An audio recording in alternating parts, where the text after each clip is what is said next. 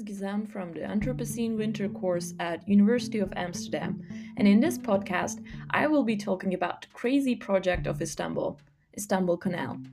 I want to talk and speculate about this project at a moment in which we are about to explore the social and cultural sides of the Anthropocene.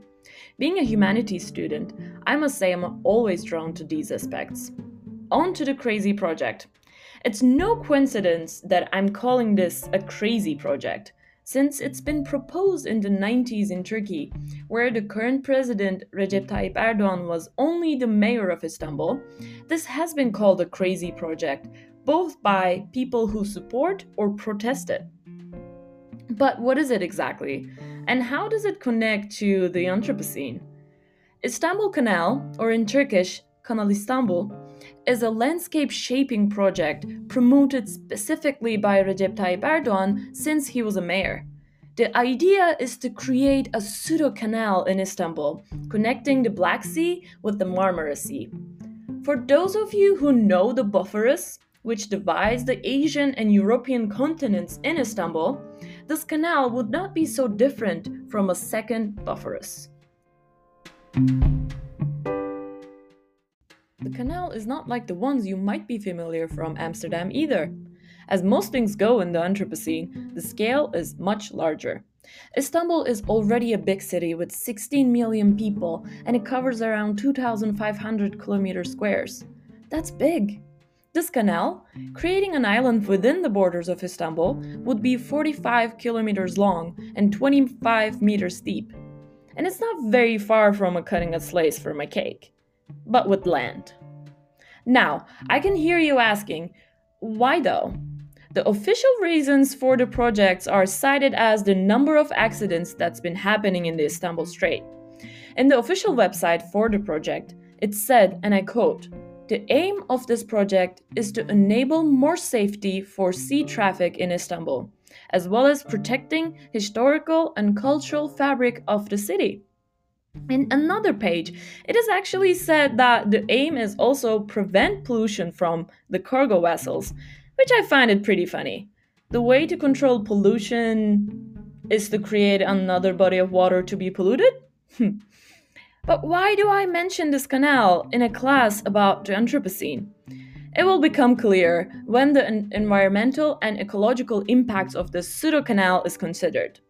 The construction of the canal, which is set to cost at least $12 billion, would mean the destruction of Lake Durusu, a lake that provides a fifth of city's drinking water. The area in which the most of this canal is planned is also a reserved area that has the whatever green area left in Istanbul. Well, remember the pollution? It would contaminate the groundwater and the forest land around the project. This means many species living there, which includes humans and non-humans, would lose their habitats. Many scientists also point out to the possibility that the waste treatment that depends on the water flow in the strait could be disturbed. There are also already discussions on constructions of many more real estate in the surrounding areas. So, more urban space in a city with very limited amount of green. It seems to me that the ambition to boost the construction sector, Turkey is following China and the US in leaving a concrete city for future generations, just like Mark Williams pointed out in his lecture. The issue is not going without contest in Turkey. Political ideologies seem to dominate the discussions surrounding Istanbul Canal, which makes it even more important not to disregard the political sides of the Anthropocene. Right now, Istanbul municipality, which is represented by the opposition party of the parliament, so not the same political party as President Erdogan, is campaigning against this crazy project. In their reports about the possible effects of the canal, they are citing the urban heat waves, changing habitats for marine fauna and flora, and destruction of rural areas. When it comes to the Anthropocene and impact of politics, I believe Istanbul Canal perfectly brings together many aspects of it.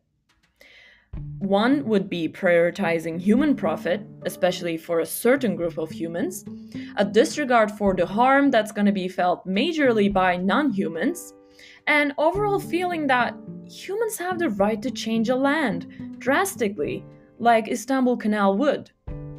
I want to use this crazy project to make a larger point regarding human behavior towards environment in the Anthropocene. Considering the efforts to change land for human benefit, this might not be that crazy of an idea. Considering how often it's been done, specifically in the Netherlands. Changing, creating, connecting landscapes has been a behavior that's been becoming more and more available now due to technological developments we are experiencing. Maybe this canal is indicating another Anthropocene symptom. To put it simply, desire to control nature. Although the project has been more materialized by the efforts of President Erdogan, the idea of connecting the Black Sea with the Marmara Sea via an artificial body of water has been cited many times both in modern Turkish and Ottoman histories. In that aspect, we can say that the desire to change landscape is nothing new. So, this has been a small introduction to the crazy project of Istanbul, to a little bit of Turkish politics, which is always an endless well, and the eminent position of politics in the age of Anthropocene. I hope I've made the issue a little bit more enjoyable to listen than what it is in actuality. See you in class, and I'm excited to hear your comments. Bye!